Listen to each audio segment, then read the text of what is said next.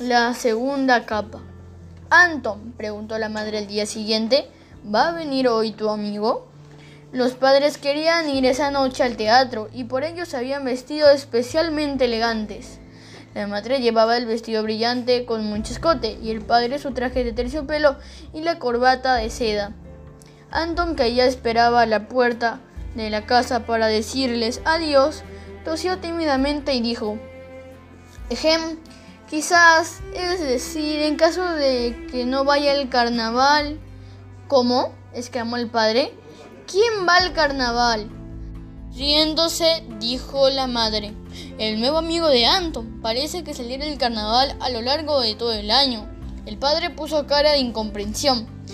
¿Y sabes con qué disfraz?, se rió la madre. De vampiro. Ahora el padre tenía la pinta de estupidez que a Anton le hubiera gustado de reírse a carcajadas, pero prefirió controlarse. Si no, iba a haber bronca y a lo mejor su padre se quedó a casa por disgusto. Pues, ¿quién sabe qué ideas se le ocurren a los adultos? En cualquier caso, dijo la madre de Anton, querríamos conocer pronto a tu amigo y a sus padres, naturalmente también. ¿A sus padres?, exclamó Anton. Claro que sí, dijo la madre. Es que queremos saber con quién tiene amistad nuestro hijo. Pero si yo no tengo amistad con los padres, exclamó Anton. De todas formas, dijo la madre. Por cierto, ¿dónde vive tu amigo? Nos tenemos que marchar, le interrumpió el padre. Vamos, Helga. Sí, enseguida, dijo la madre. Anton, que ya no tenía esperanzas de haberse ahorrado la respuesta, empezó a tartamudear. O sea, si él vive junto a el cementerio. ¿Dónde?, exclamó asustada la madre. Pero el padre la tomó suavemente del brazo y la llevó consigo hacia la escalera. No te dejes tomar el pelo, se rió él. ¿Dónde has visto tú algo así? ¿Carnaval en verano? ¿Vampiro cementerio? En el descansillo de la escalera se volvió de nuevo y dijo adiós con la mano. Adiós, Anton. La madre también dijo adiós con la mano, pero parecía intranquila y pensativa. ¿Sospecharía algo? Anton cerró la puerta y se fue a su habitación. Por la ventana pudo ver cómo sus padres subían al coche y arrancaban. Ojalá no se hiciera esperar mucho a Rüdiger. Entretanto se había puesto el sol. La luna estaba en el cielo grande y redonda. En la calle, 6 pisos debajo de él, se habían encendido las farolas. Una mariposa grande y negra revoloteaba allí. Se aproximó lentamente y empezó a subir con grandes impulsos hasta que estuvo a la altura de la ventana de Anton. En ese momento se produjo en ella una rara transformación. En primer lugar, aparecieron 2 pies bajo las alas. Después asomaron 2 manos y finalmente vio a Anton una horrorosa cabeza que le era muy familiar. Era el pequeño vampiro, que ahora aterrizaba con un hábil giro junto a Anton en la repisa de la ventana. «¡Hombre, que me has asustado!», bufó Anton. «¿Cómo que hombre?», respondió el vampiro sacudiéndose. «¿Vuelas siempre así, como una polilla?», preguntó Anton. «¿Cómo dices?», exclamó el vampiro. Los ojos le brillan de cólera. «Eso no era ninguna polilla, era un murciélago». «Ah, vaya», dijo embarazado Anton.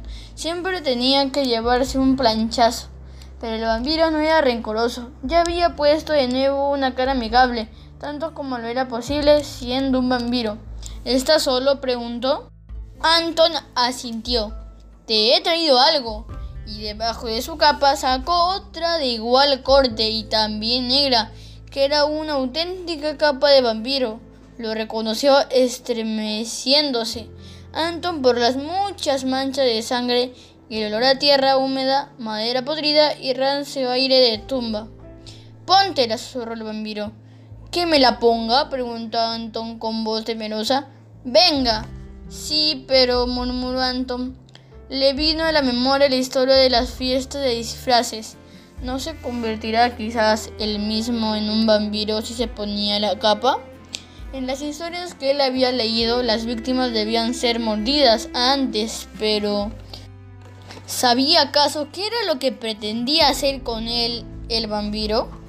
Le invadió un fuerte temblor y con las rodillas flojas caminó de espaldas y pesadamente hacia la puerta. Pero Anton, dijo el vampiro, creo que somos amigos. Sí, balbuceó Anton, y tropezando en su nerviosismo con la cartera que estaba junto al escritorio, se cayó al suelo todo lo largo que era. El vampiro le ayudó a levantarse. ¿Crees que yo podría hacerte algo?, preguntó mirando desechadamente a Anton, con el rabillo del ojo. No, dijo Anton poniéndose colorado. Solo pensaba que quizás la capa... Pero eso naturalmente es una idiotez, añadió rápidamente. Efectivamente, corrió el vampiro. Levantó la capa del suelo y se la lanzó a Anton. Toma, póntela.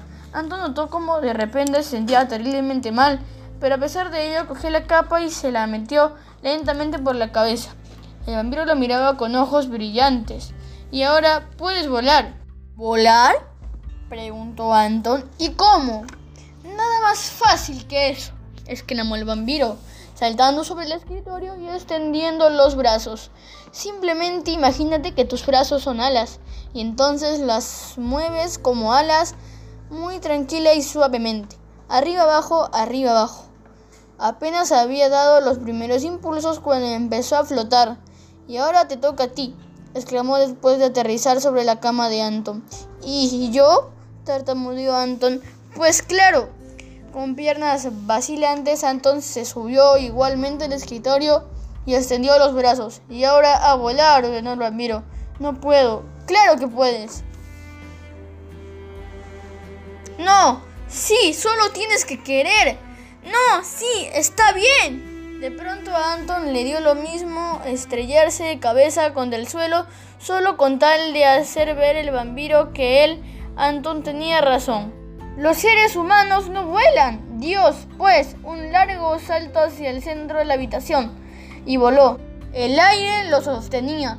Era una sensación como la que se sienta al bucear, solo que mucho más hermosa. «¡Puedo volar!», exclamó con júbilo. «Pues claro», refunfuñó el vampiro, «pero ahora ven». Estaba ya sobre la repisa de la ventana y vuelto hacia Anton, lo miraba impaciente. «Todavía tenemos muchas cosas que hacer esta noche». Al decir esto, se elevó y voló afuera en la noche. Anton, que de pronto ya no tenía ningún miedo, lo siguió.